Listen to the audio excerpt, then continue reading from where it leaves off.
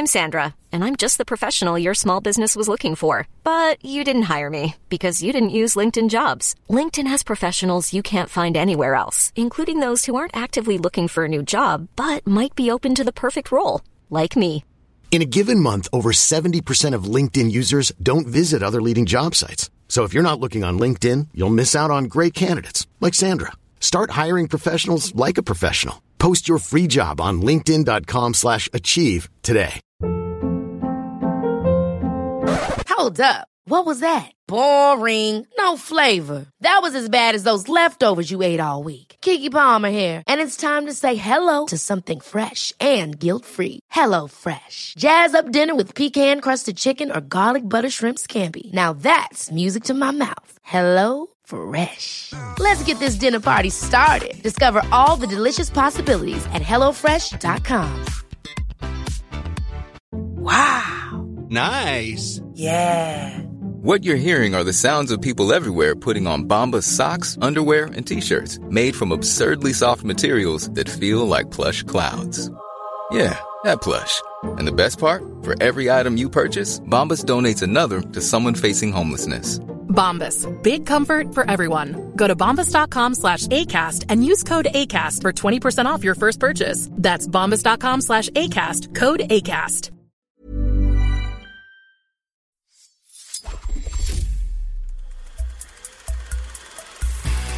Podcast like it. Just podcast like it. Podcast like it's 1999. Podcast like it. You want a podcast like it? Podcast like it's 1999. Podcast like it. Just podcast like it. Podcast like it's 1999. Podcast like it. You want a podcast like it? 1999. Hello and welcome to Podcast Like It's 1999, the podcast where we talk about the films of 1999 from a cursed music shop in Italy. Here in 2022, I'm one of your hosts, Ken Ibart. And I'm Phil Iskov. And with us with us again, the pride of Canada, Norm Wilner. Thank you so much, Norm, for coming back to talk this Canadian masterpiece. Swept the Genie Awards in It did. in 1999, or I guess 2000 when they give those out. Beat my favorite movie last night. It did. Another Don McKellar. I was going to say McKellar versus McKellar. What are you going to do? Yep. But this is the less good McKellar of the year, I think. But I would agree. I'm amazed he did this, if I'm being completely honest. It's a little outside his. Well, there's only, I think there's only three Canadian screenwriters. It's McKellar, Adam Egoyan, and Cronenberg. And it's not really an Egoyan or a Cronenberg joint. But yeah. Maybe not in 99, though. Not 9. Yes, 17-year-old Sarah Polley was really, jumping off the set of Go to do this, but it's true.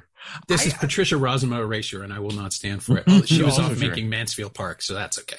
Which we talked about. Which we did. We did. I mean, this... So, I reached out to you, Norm, about this movie. And I was like, listen, it's Canadian. You being the pride of Canada, felt important to have a Canadian to talk about this film because it was a big deal for them to make this movie. It was an expensive movie. I mean, one of the biggest budgets for a Canadian film up until that point. Yeah. I remember it being a big deal at TIFF, where Norm and I just crossed paths last week. But like this movie, I mean, Kenny and I have talked about this movie. I honestly can't believe it won Best Score, if I'm being honest. It's a good score. It's not a bad score. But I think there's two other scores that were nominated that are superior to this one that I'm a little surprised didn't beat it. But I guess it's got a violin in the title. So stupid Academy members were like, well, I mean, violin. What are the two, Phil? I mean, despite the film itself, American Beauty's score is great and iconic. And I think that Ripley's score is also beautiful. I mean, it's as much as we detest American Beauty these days. Yeah. Given what its scope of success in the moment, and how integral that score was to that movie, it really is a shock that didn't win Best Score. It's. I mean, listen, Thomas Newman's been nominated a bunch of times and hasn't won. I think he's in the double digits now, if I'm not mistaken, in terms of nominations. Still hasn't won. Still hasn't won. Wow. People thought he was going to win for 1917 when 1917 was thought to be perhaps, was going to sweep. The juggernaut that it was for about a month. Yeah. For about a month. I mean, Thomas Newman's score for American Beauty in particular feels like the template for him moving forward too, right? Like that score has been a temp score for other movies that you know what I mean? So it's just, there's a part of me that's like, I agree with you 100%, Kenny. American Beauty being what it is now, whatever, but like it won a lot of Oscars. It felt like that would have been the one to win score. And then this wins, which is just a little odd to me because I just can't imagine a lot of Academy members watch this movie. I mean, not to talk about American Beauty because I'm happy to talk about this Red Violin, a far superior movie to American Beauty, but Crazy, just to talk about American Beauty for one moment. The score is the best part of that movie. Probably. The cinematography. It's beautiful. The score, the cinematography.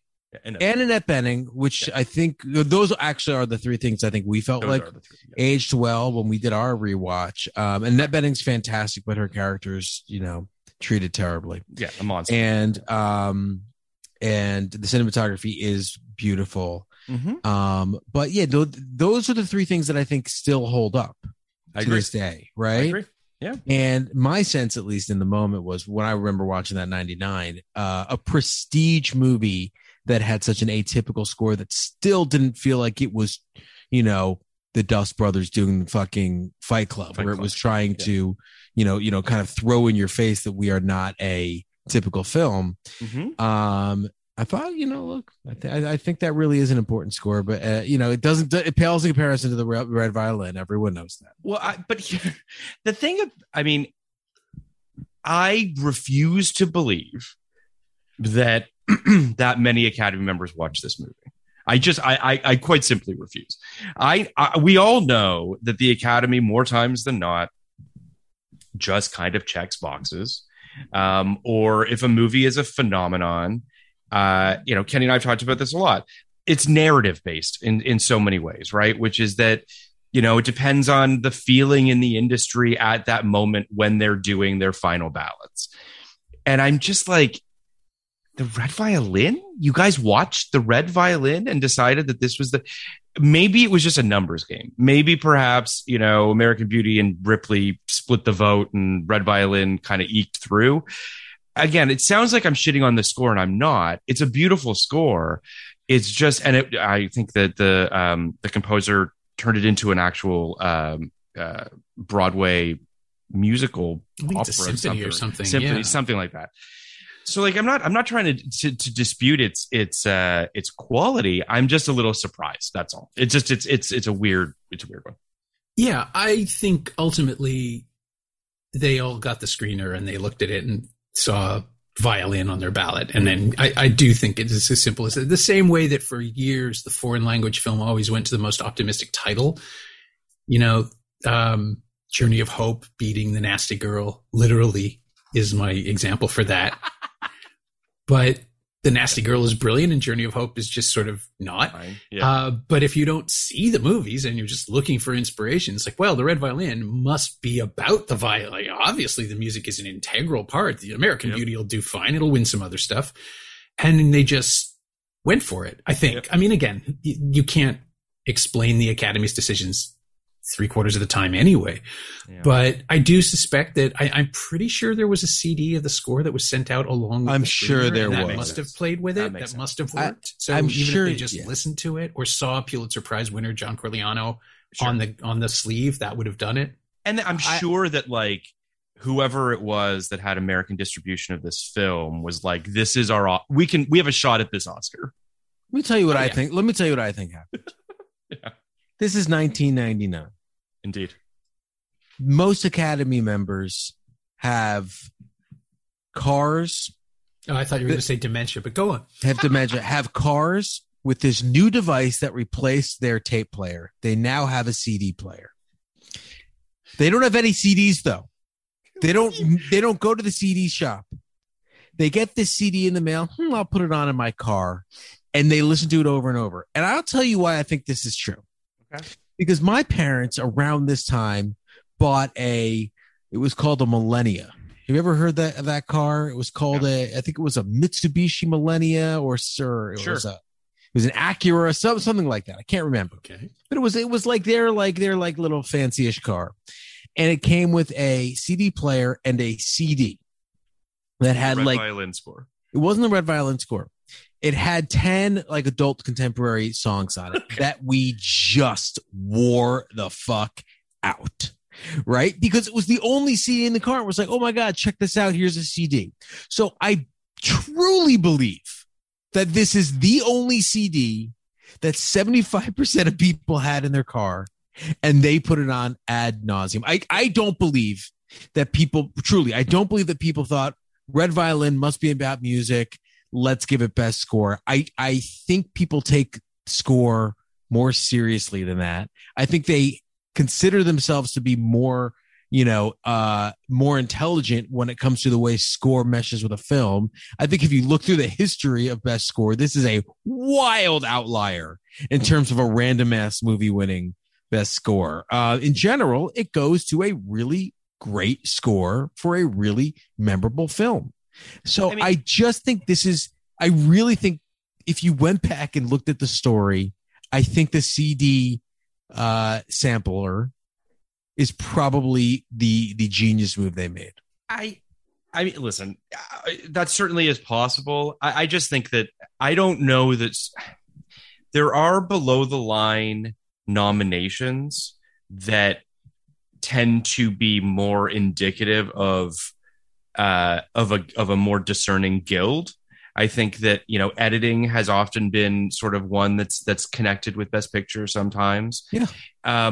But a lot of them do get clumped together in your sweep type situations. I agree with that. But so I feel like this is an outlier in the sense that American Beauty didn't do that. A lot of them get lumped together in a sweep, or sometimes, not a lot of the time, sometimes scores transcend the movie. It happens every once in a while. Like even, for lack Social of a better reason, being an example of social. I mean, the Trent Reznor ones always seem to, for lack of a better recent example, the Joker score seemed to kind of transcend that movie, and kind of went against the grain on that. It seemed to be the one part that people felt good about. Yep. A movie that everyone saw and most people didn't like. But in this particular case, I think you can basically, bifurcate the Oscars into two categories, two very simple categories. Okay. Categories that are also Golden Globe Awards and categories that aren't. And the ones that are also Golden Globe Awards are the ones that laymen think they understand. That's why there is no editing. That's why there is no cinematography. That's why there is no short film.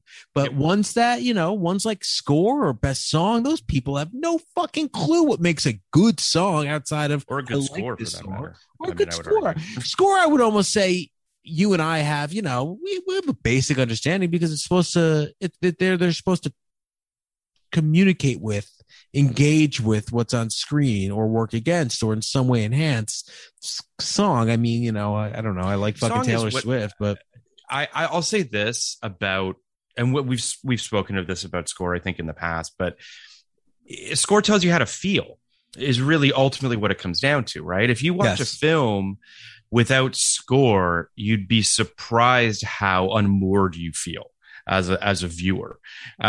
It really, really, no pun intended, underscores exactly how you're supposed to be feeling. This score, I would argue, sometimes does that. I think it's better on its own, ultimately, is what it comes down to, as opposed to actually helping the film itself. Well, it's diegetic. There's a big difference. Yes. It's a diet in general, right? Yeah. But I think it weirdly reminded me of remember the we've talked about it before, but the Studio 60 versus 30 Rock thing, where in order to sell the idea that Studio 60 was a transcendent show, you had to have these transcendent sketches, which they didn't. They had these awful sketches, these embarrassing sketches, and it ultimately made you feel like, wait, we're watching a show about people writing the worst comedy of all time, and we're being told it's funny. We're being told that this is moving the needle. This had to be the best music of all time. Like this had to be like this had to be this incredible. I mean, it reminds me a little bit like very, very rarely has a movie actually had a diegetic piece of music that was so important to the film and served its purpose. Only 2 times I could think of. One is that thing you did. That thing you did. That would have been my example. Yeah. That thing you do. Incredible song, really sold the idea. I mean, there are actually 3. Shallow is an example, obviously. Like Shallow is new, and then the other one is Slowly Falling, which really kind of really, really like was an unbelievable song that really sold that moment and sold this idea that this guy was a hidden genius. And they were harder to do instrumentally, I would argue. Extremely hard. Extremely hard, except it is like you can tell me all day long that, like, I mean, what's a song in a movie where it doesn't work? I don't know. Does Fever Dog really do it for you guys? I love Fever Dog, but I know. Well, does Fever, like, they hit you over the head? They're like, Fever Dog is great. Fever Dog is great. I'm like, I heard Fever Dog, man. I mean, like, this isn't fucking, this isn't Lynyrd Skynyrd right here. So it's like, I think you can sell a little bit easier this idea of this is an incredible piece of classical music. And because I'm a dumb idiot who, listens to pop music, I could buy it easier. I've talked a lot about it. But I know what you're saying. I think that, as you were talking, I'm thinking about like Amadeus, for instance, right? Now, admittedly, Mozart is Mozart, and some of that music we already knew going in, but you absolutely understand the brilliance of him and of the music he's making. This movie, I think, does a serviceable job at that, in the sense that, like, I don't think that it takes away from the movie, but I don't know that it's as additive as they would like it to be in terms of really. But what do you think, Norm? I've been trying to come up with a proper frame for this, and Amadeus is one that I thought of, and also Immortal Beloved. Sure. And there's a new film called Chevalier that just played TIFF, about a heretofore unknown, like an historically erased composer just before the French Revolution because he was black and he was basically ceased to exist in the literatures of the time. Sorry, in the histories of the time. And all 3 of those films are about the labor of composition and about how hard it is or how easy it is to make music, which is then played for us in the film in the most overwhelming way possible. Right. Bernard Rose with Immortal Beloved was just doing all this visual stuff to demonstrate what Beethoven was feeling and experiencing and thinking when he composed the Ninth Symphony. And it's at risk of, I say, that's wonderful music. There's this device. It shows up in the Buddy Holly story. If anybody remembers this, the film version where someone takes Buddy Holly aside and says, you're using strings. That's kind of amazing. The only person I've seen do that is, I think it's Stravinsky. So like some weird reference to tell the pros in the audience that this guy was ahead of his time. It's like, it's Buddy Holly. His music is incredibly simple and beautiful and wonderful. But yeah, True Love Ways had strings in it. So they had to have that button in the scene. And every time it feels kind of forced. Yeah. Because it's a filmmaker using tools that are not music to show you what music is. And it's like, it just doesn't quite play the way I think it's supposed to. Sometimes with Amadeus, like, you get it because it's filtered through Salieri's jealousy. Yeah. That is instantly relatable, and because we've all had an experience where someone did something better than we did and we're like, God damn it. And then you put it on that scale and it really lands. The Red Violin doesn't have any of that, though, because it's not about, like, that's the problem. The violin is the subject and the characters are just in its orbit.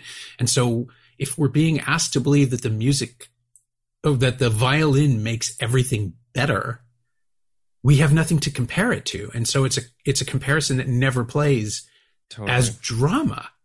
So all you have are these incidents that kind of circle around the violin. And I think it's kind of interesting that we've been talking for however long we've been talking, and this is the first time we've basically addressed the plot. Well, it's funny. I was watching this film yesterday. I found conceptually, I actually kind of like movies like this in the sense of, a host of characters, an ensemble of characters that are brought together by a thing over time and cultures and what have you.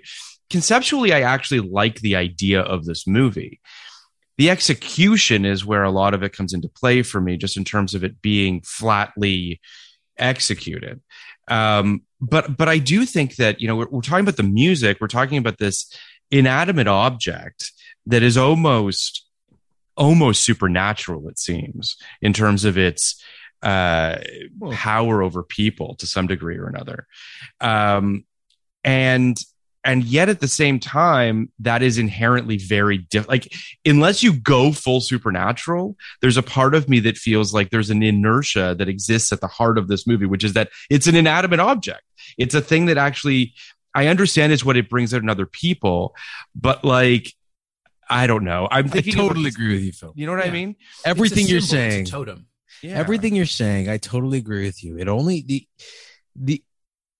there are two kind of flaws that I think you were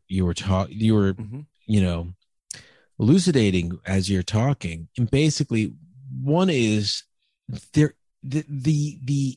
Red Violin seems to have some property of supernatural, kind of doom. Control. Yeah, it seems to kill people. Oh, it's a cursed object. Near Absolutely. it. Yeah. Which is why the ending makes no sense, but we can go into that. It's a cursed object. That's right. So it kind of kills people in its wake after. So, or ruins their lives at the very least. It goes.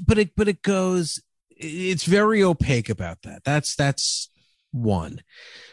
Two is the more you know about an antique, about a heirloom, about the kind of thing that would be up for auction for hundreds of thousands or millions of dollars, the less interesting it becomes. And now I think the four major stories about this violin, and I know where it came from, and I wouldn't pay $10 for it. It's there's absolutely nothing about it. Like, especially that's interesting. Especially seeing it next to all these exactly the same violins and hearing people play other violins and having it be, in this, essentially, what's indiscernible, indistinguishable, to my ear at least. Any kind of thrill or any mystery is just sapped from this item because we've seen the last 700 years of its existence. So I think, at least the way I would have done it, if I could, I think the last half an hour is interesting, and I think it is potentially interesting, the Sam Jackson part. I think the notion of almost Thomas crowning it is interesting in its own way. I don't give two shits. Even if it really, like, you see it from at the very beginning, you're like, oh, someone stole fucking violin. Yeah, it's very janky, and it's like it's one of the easiest kind of within the easiest kind of switch jobs of all time.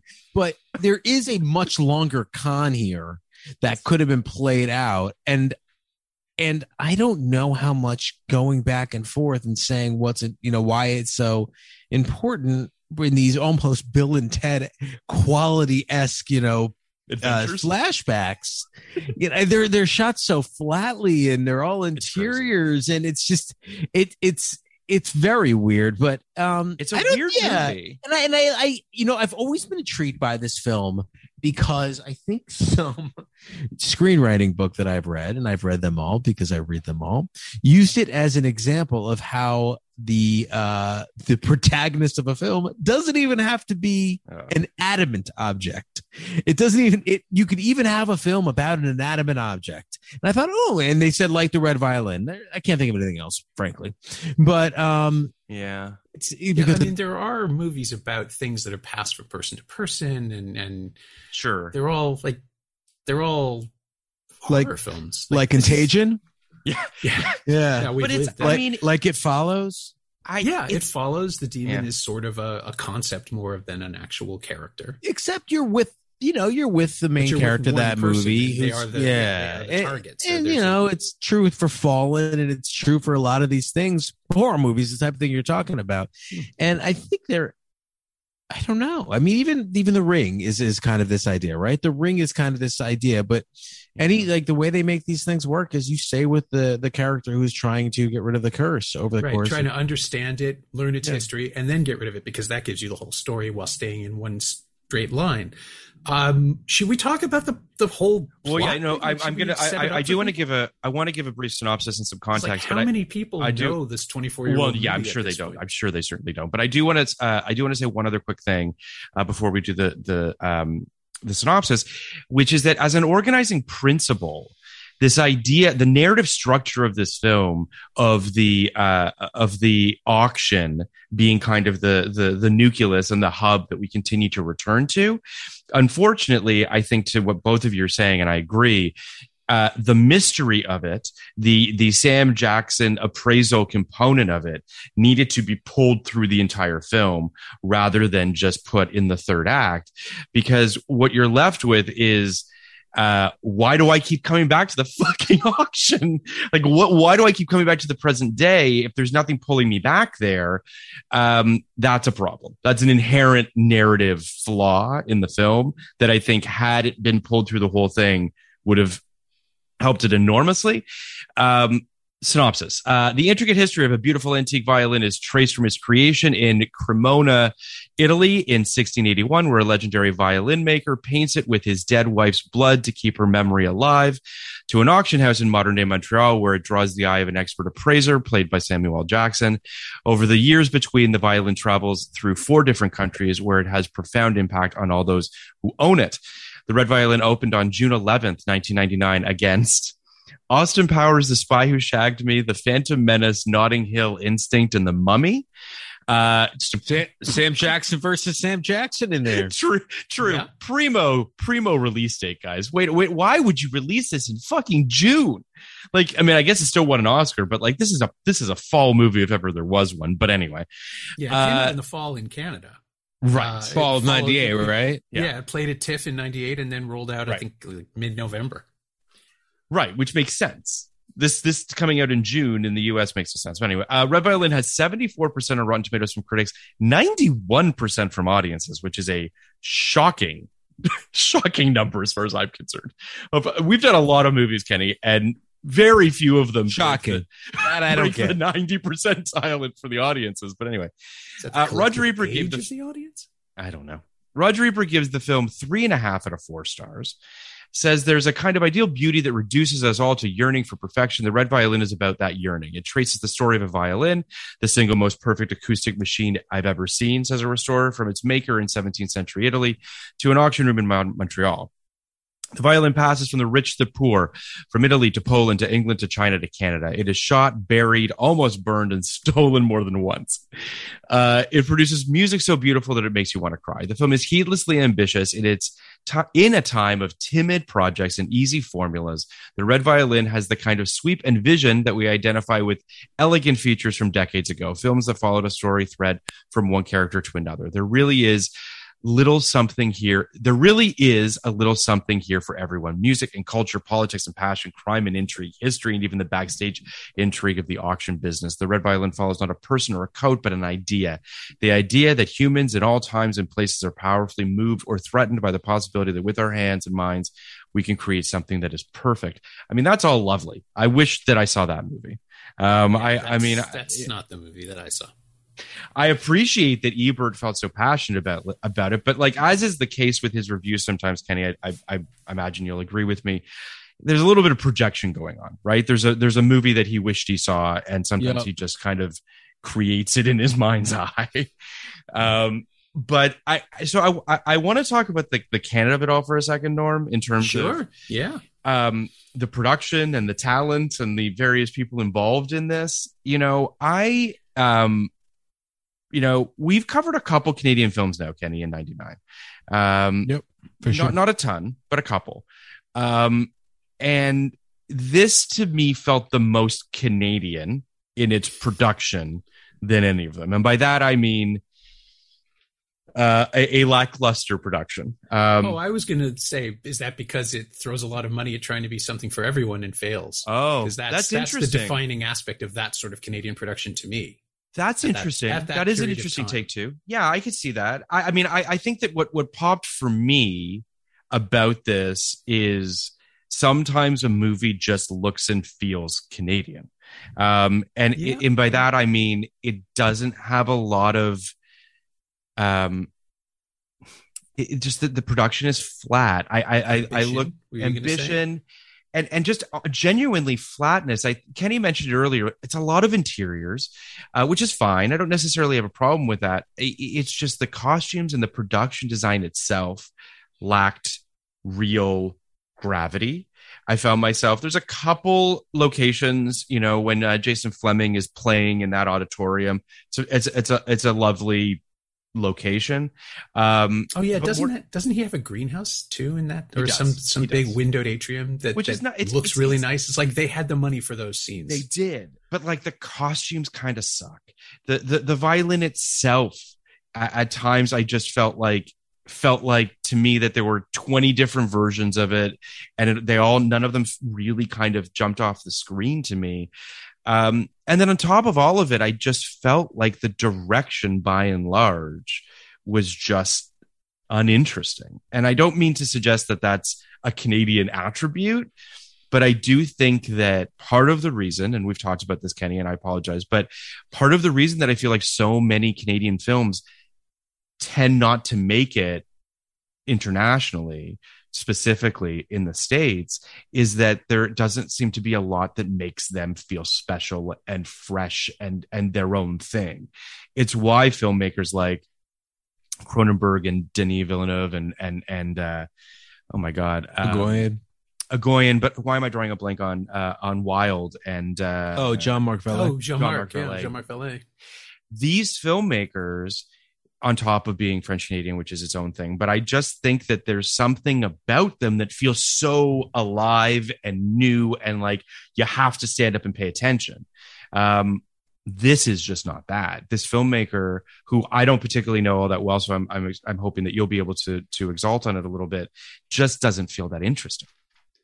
Well, this actually ties to your earlier question of why did Don McKellar write this?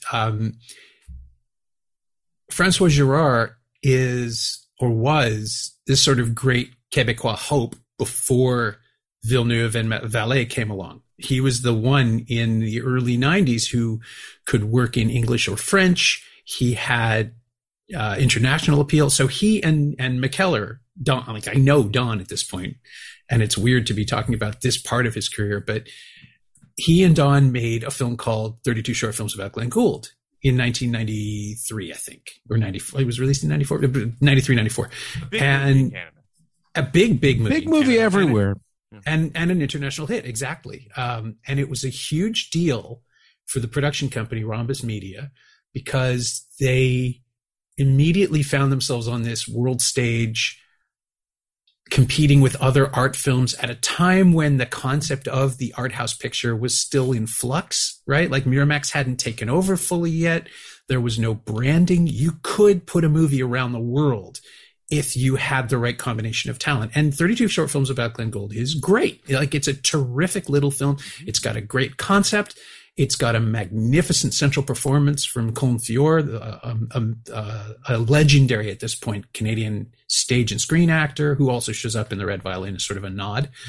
And it was this small, spare, beautiful, clever film that played with the idea of this revered Canadian genius, this pianist who popularized and revolutionized classical piano in Canada at a certain point in time, mostly through radio, through the CBC, and gave the country a national identity for a little tiny moment as, you know, snooty but accessible. It's hard to explain. Glenn Gould was an incredibly eccentric person. Most of his recordings are defined by both his incredible performances, but also the fact that he could not stop himself from humming. He made noises that are on the recordings, and now they're intrinsic. Like, the Goldberg variations are not the Goldberg variation. Sorry. the Goldberg variations are not the Goldberg variations if you don't hear him going in the background. And it's fascinating because now digitally that would be removed, right? Like it's this perfect moment of analog and broadcast and live where his reputation was formed by that. And the movie kind of leans into it a little bit. There's some scenes of him rehearsing and playing at CBC and the engineers making faces. And it's this little tiny inside joke that all of Canada knew for 20 seconds.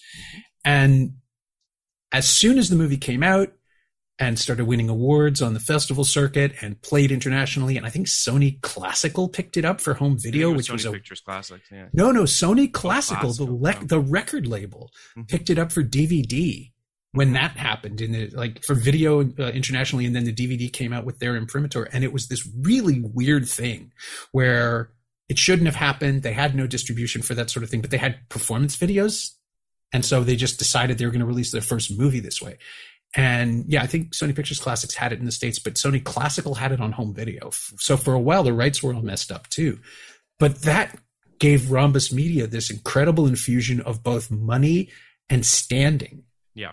And they wanted another one. And eventually it becomes the Red Violin. Well, it's interesting because I did cursory research on this just in terms of to have a little bit of context, but I guess they did go to some Hollywood studios with this for this financing, idea, right? Like they wanted partners, right? And as you can imagine, a lot of these Hollywood studios were like, less foreign languages, more intrigue, more, and as you would imagine, and they didn't want to do that. More power to them. And ultimately, it's entirely produced by Rhombus Media for the most part, with some I other. think there was some American funding, British funding. I think that like Film 4 got involved. Right. It's interesting that there was a moment where it felt like these guys could have. Sorry, Channel 4, not Channel 4. My mistake. No worries. These two guys could have conceivably made this film with a Hollywood studio for more money and what have you. They just would have had to make some concessions, and they didn't want to. And listen, honestly, more power to them for sticking to their guns about it. But I think what we're left with is a flatter movie for it, a perhaps less engaging film for it. I don't think that this film necessarily needs to have all the subtitles to be the film that it is. Do you know what I mean? Like I was watching this film yesterday thinking this feels kind of like a less interesting version of Cloud Atlas. Now I saw you tweeted that. I hear what you're saying. And I don't mean that in the sense that Cloud Atlas has its own problems as a film, I guess to some degree as well, although it's grown on me a lot in the subsequent years that I've watched it.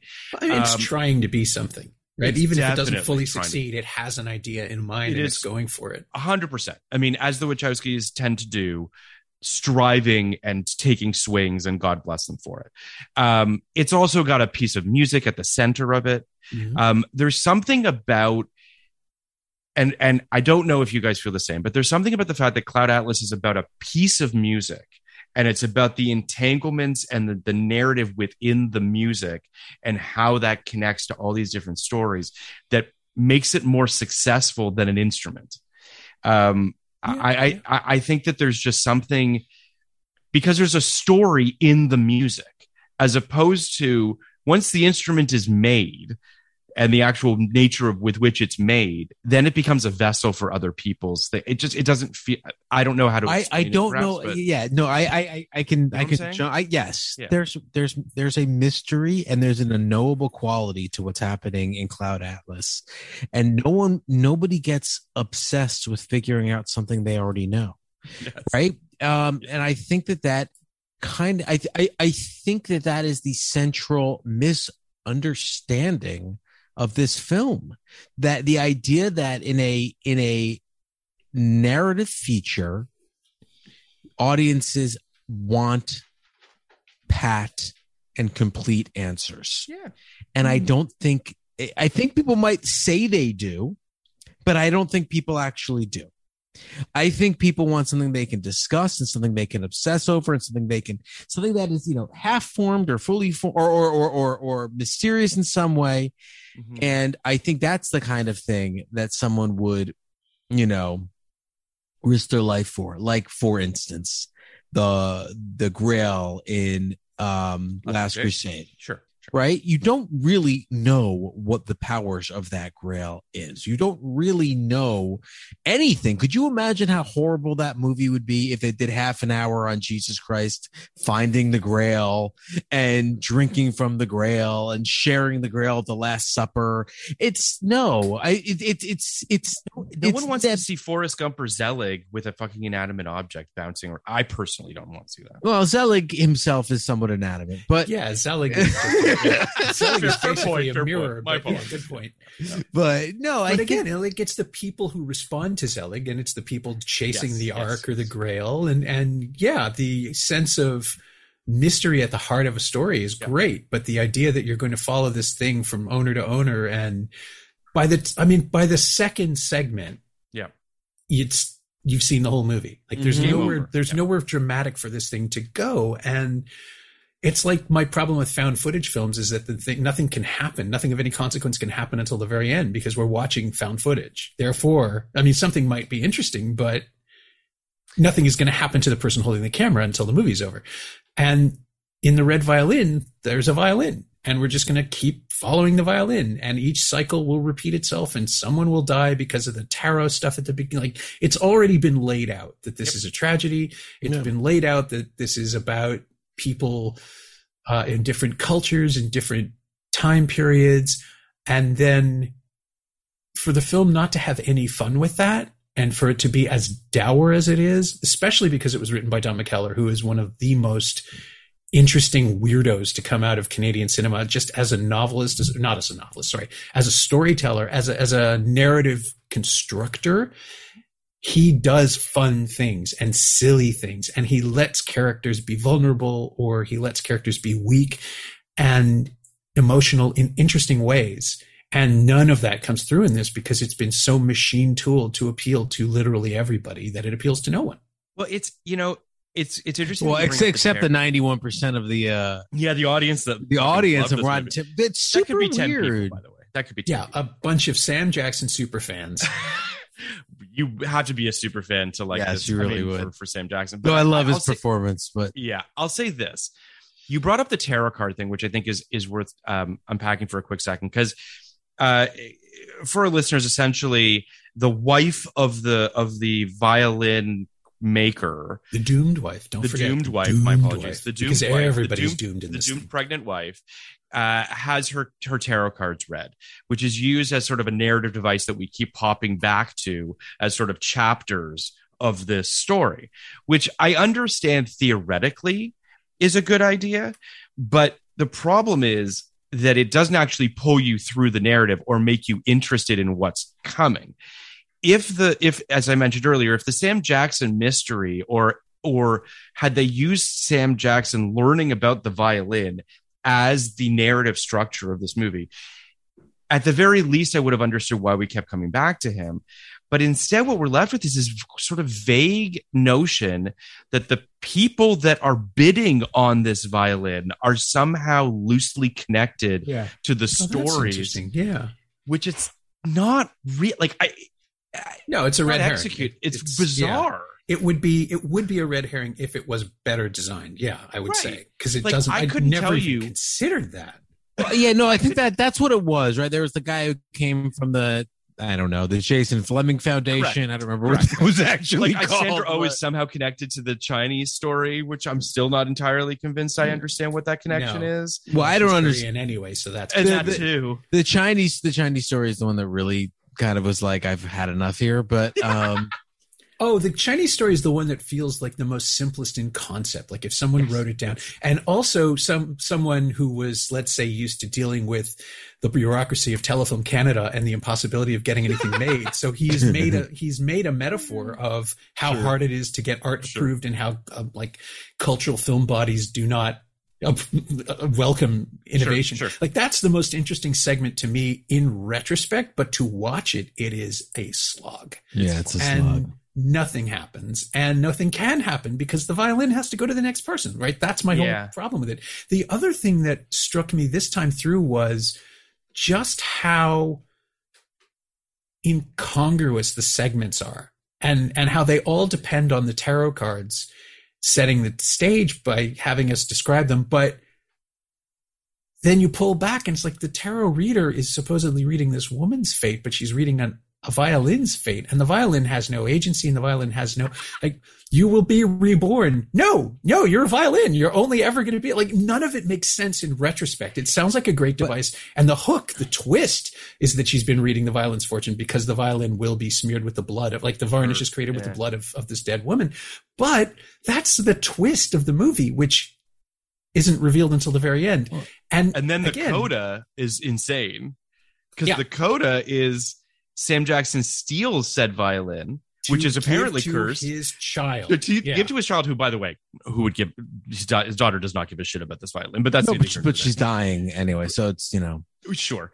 But it's like, unless you want us to think that this is a Ring-esque scenario, which is not obviously what they want, but that would have been an interesting. I don't know that, by the way. So? I think he hates his daughter and he wants to give her. No, he doesn't know. I think it's. I mean, the Ring is a good example. The horrible example I was thinking was Kids, where, you know, at the end, something that, you know, it seems like one thing is actually another thing. Correct. But I as we're talking, my opinion has changed just a little bit. Okay. And weirdly enough, it hasn't made the film better in my estimation, but I think I'm getting to why I think the film doesn't work. Okay. And it is because the characterization of these people in these 4 vignettes, these characters, is so poor.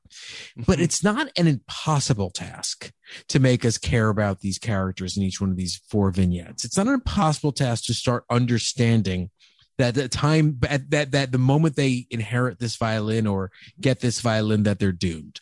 It's not, and that could be an upsetting thing. Weirdly enough, the movie that's jumping to my head, movies, because it's really, you know, it's 7 or 8 things at this point, is the Child's Play series, where Chucky is the violin.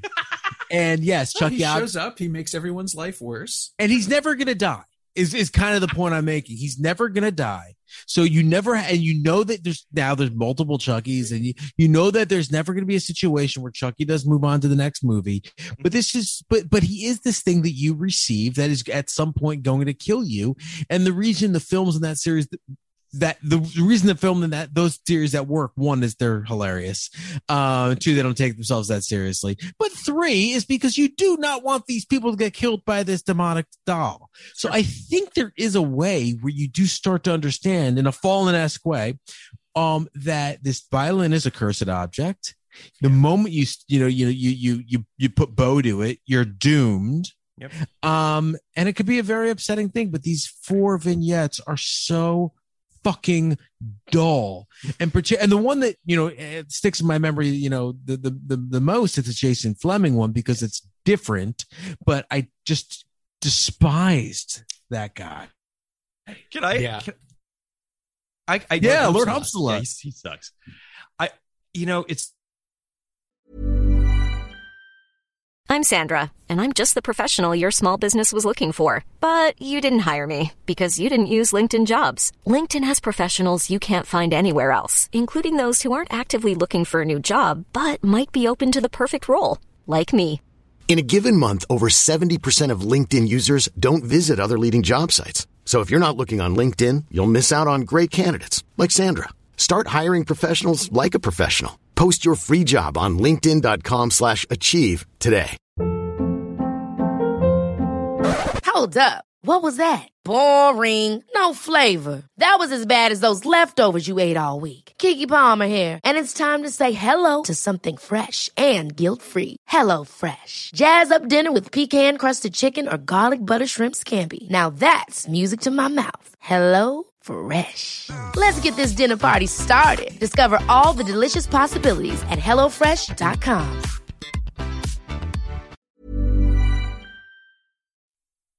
During a portion of the film, specifically when Greta Scacchi, I believe that's how you say it, right? Scacchi. I made it up. She discovers Jason Fleming having an affair I guess, an affair with Minnie Driver. And she doesn't blame either of them. She blames the violin. She shoots the violin. She shoots the violin. And I truly, at that point, I honestly thought I would love to give the violin VO or something. I want to hear the violin, because I literally... You might be wondering how I got here. Yeah, I was going to say, like, that's the opening of the film. The record scratch. And maybe, he's got like a Mario Brothers voice. Yeah, hey, that's me. When she shot it, I heard it scream out like, ow! You know what I mean? Like, it felt so absurd at this point. It did. They honestly, it's what you're saying, Kenny, which is you need to make this violin's cursedness dialed up, right? Like, it's you really not a bug, right? Exactly. Potentially, right? I mean, it's there's so many things like this. Like, it's very monkey's pawish, right? It's just so many things like this that, and it's so funny because the moment that it kind of occurred to me that it was somewhat supernatural or cursed or whatever, it was the moment the movie like turned from something that I thought was kind of I thought was going to be kind of a passive experience, that I would almost be watching something that was almost like a documentary, and it just kind of allow something potentially beautiful to wash over me to something that I definitely leaned in a little more when I realized that's what was going on there. So that's good. I lowered my expectations from something beautiful to maybe, something ridiculous and fun. But it never kind of got either place. So, and I think it aspired to beautiful still. I think it aspired to transcendence. And that's even more embarrassing. It's definitely, I think it's striving for two things. One is what you were talking about, Norm, which is a universality. There's an attempt here to make a sort of global movie, a movie that could speak to lots of different cultures and also very high-minded in terms of its artistic aspirations.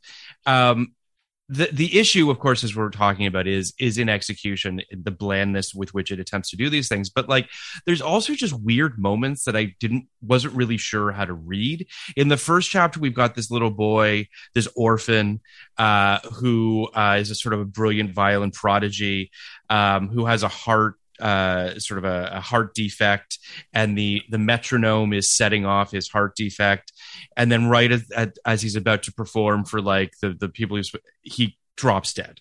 He literally collapses, and I laughed. I shouldn't. I know it's not meant to be funny, but it is. It is, right? Because it's a subversion of the bit, but it's also the only place this thing can go. And I think if that had been a 3-minute short vignette, that would have been great, because it would tell you that this film isn't going to be completely predictable in its tone, and it's going to be playful. And I'm sure it's structured as a joke that just got planed down into something more tragic, because someone else is reading this draft of the script and going, no, this is a tragedy. We can't laugh at this. Right. This is a child dying. It's like, well, like it's a cursed object that kills everybody. Wait till you see his wig. Then you'll think it's funny. But I also feel like, you're not wrong, Norm, because like he collapses, right? And then there's a wide shot that they kind of hold in for a second, and then the cut, all of that does play towards a darkly comedic thing, right? But they don't go far enough with it, so you're left with this kind of like, wait, am I supposed to be laughing? Am I not supposed to be laughing? And then we have this moment when the violin is stolen. He's buried with the violin, and then grave robbers so he can play it in heaven. So he could play it in heaven, obviously. Sure. Yeah. So but we don't see the grave robbers, which I kind of wanted to see. It's this. There's this weird sort of almost twilighty morning shot of the various graves that have been robbed, and we're just led to believe that it's been stolen. Again, weird transitions between these various stories. They're not particularly clean either. So you're kind of left with this weird kind of jarringness between how the violin gets from one place to the next. Yeah, I think a lot of that is due to the good enough rule of Canadian cinema at the time, right? Which is just like, you know what? This is the money we have. This is the time we have. We're just going to do our very best to fudge it, to just get around these things that are missing. But it is absolutely a thing that was happening in the stuff that was being made here at the time, because we were still shooting on film, and film is incredibly expensive. Everything is expensive. The time is so limited and tight, and the crews are, they have to go do a street legal in an hour. You can't keep going. And every single compromise. I haven't thought about street legal in a very long time. Oh yeah. It's, it haunts these. Well, okay. It wouldn't have been street legal in the 90s. It would have been. This is exactly what you would expect it to be just based on the title, Kenny. But please, Norm, tell them what. Yeah, it was an 80s lawyer show in Canada. We take a lot of credit for having it before LA law, but all right, yeah, good name. A lot of nice people in it. Yeah, I'm sure. Yeah, but what you're seeing is the combination of being noted to death and having no money to realize the things that you want to realize, and it just ends up turning the whole thing into like, I don't even know what the appropriate, like maple syrup is a bad analogy because maple syrup has a vivid flavor, but it's just like you're watching everything be ground to a fine paste that can then be slapped up into a poster, and it has all the elements, and then you're asking the audience to fill in the blanks for you. And it doesn't work here because we don't have the goodwill of a strong opening or a midsection or an invention, a twist, or something that will make it interesting. And what it is the sense that, and this is exactly what the Canadian art house cinema was at this point in time. This is a movie that is good for you. Yep. Right. Like if you watch this, you're doing a service. You're learning something about music. You're learning something about the world because we're going to show you different parts. It's basically a travelogue film that would have been so much studio. It wasn't even studios. We didn't have studios, but so much production company studio stuff is trying to be movies that its founders remember fondly, like stuff from the 60s or 70s. This was the equivalent of a big roadshow picture. And it doesn't work. It's not that because it can't be that. But this is the other thing to remember is this is 2 years after The English Patient, which is a film that Canada was very happy to take credit for, even though it was made by an English person. And I think we had some money in it. But ultimately, it was on Dace's novel, right? And I think Alliance did put some money in through Miramax through the deal they had there. But we were so high on that once it won the People's Choice Award at TIFF. It premiered here. It was a huge deal. It won the Oscar. And my personal favorite thing about The English Patient is that no one even cares that it's a film about a Nazi collaborator who betrays the Allies to get back to a dead woman. It's all about pettiness. It's all about revenge. And that's the beauty of Ondaatje's novel is that it tangles all these things up together. And then Minghella is smart enough that it plays them. And everybody's like, oh, it's this incredible swooning romance. It's like, well, for part of it is, but then it takes this dark turn and no one acknowledges it. And so everybody suddenly goes, make another one like that. And The Red Violin and also Istvan Szabo's Sunshine, which came along shortly thereafter, are attempts to do another English Patient. And the materials aren't right and the structure isn't there and Minghella's not around for those. And what you see are these weird carbon copy echoes. And it felt to me like watching The Red Violin was like, this is the draft that was closest somehow to The English Patient because it's about longing and history and stuff. It's all the wrong takeaways from The English Patient. Exactly. But this is what got made. And so now we're stuck with it. You mentioned earlier about flattening of things, of sort of like turning things into a paste, which feels like a good transition to Sam Jackson's performance. Who it takes a director to make Sam Jackson uninteresting. He is one of the most interesting. I didn't think he was uninteresting. Okay. I love Sam Jackson as what is he? A appraiser? Violin appraiser slash thief-ish guy. He's a gentleman thief. I just assume this is like the 47th violin he's stolen. Okay, all right. About it. It's I guess what I thought it was. I thought it was a late decision he made.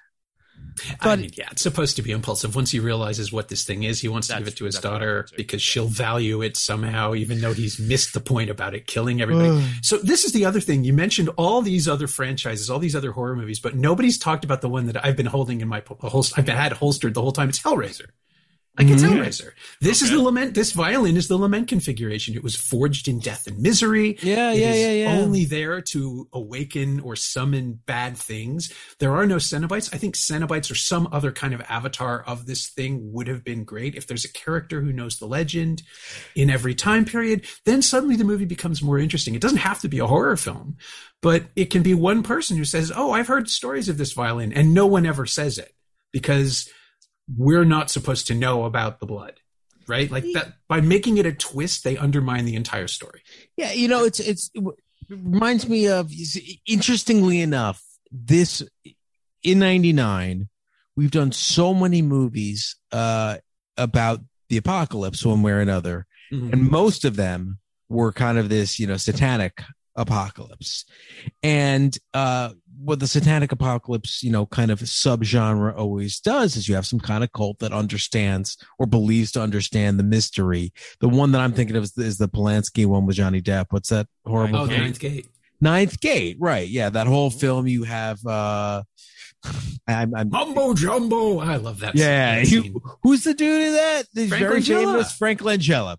Having the best day. Yes, Frank gets to do that. In a big robe. Come on. So Frank Langella can really tell you everything, and the whole movie is through Johnny Depp's point of view, where he learns more and more about this book, essentially, this cursed book.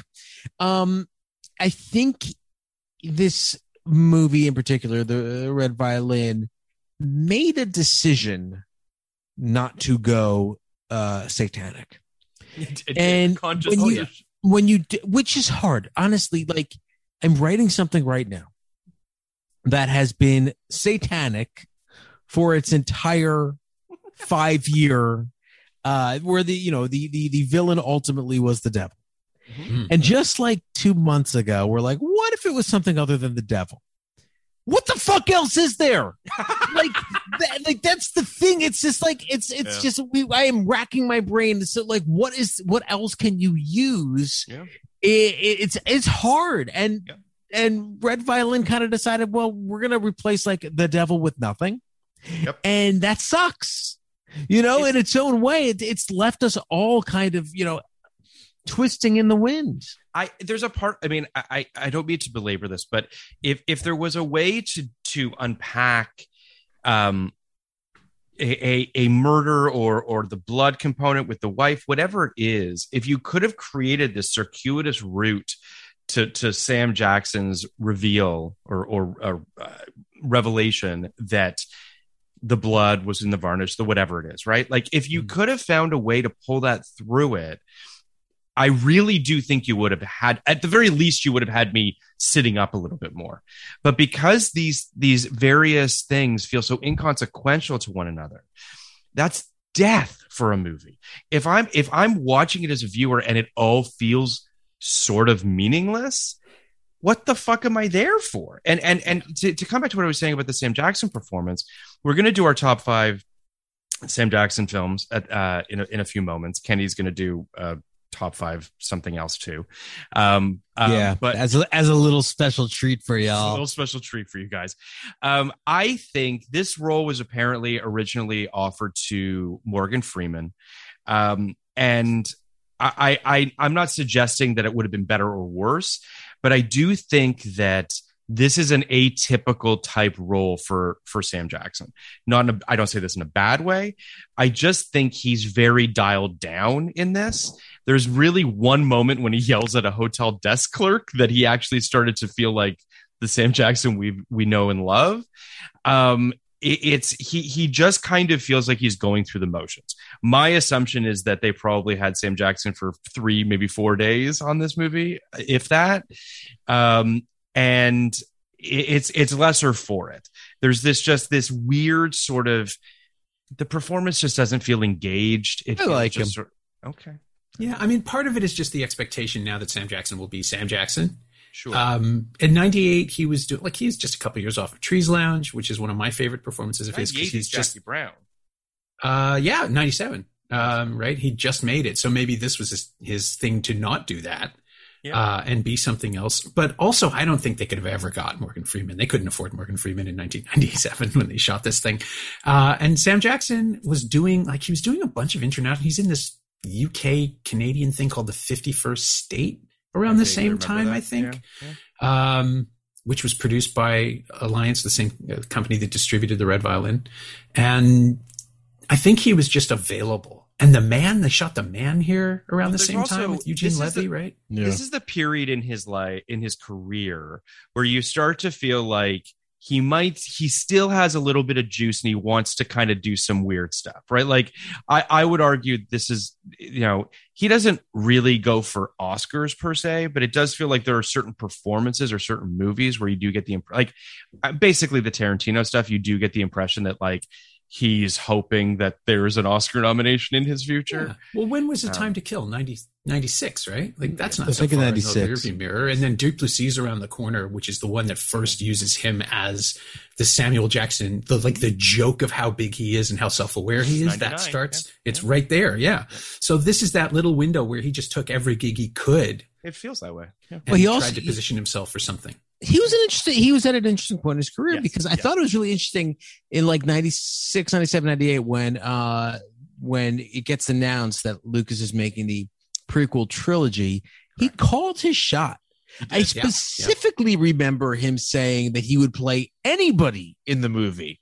And he kind of was, I don't even know if he was at that point in his career where he could, and nobody else did that. And the fact that he actually got Mace Windu, it made me think anybody could have done it. Actually, it made me think that like anybody could have said, "Put me in there, put me in the Jedi Council somewhere," because weirdly, it was only like kind of Sam Jackson and Jimmy Smits who were in that trilogy who were kind of like known entities going into it, right?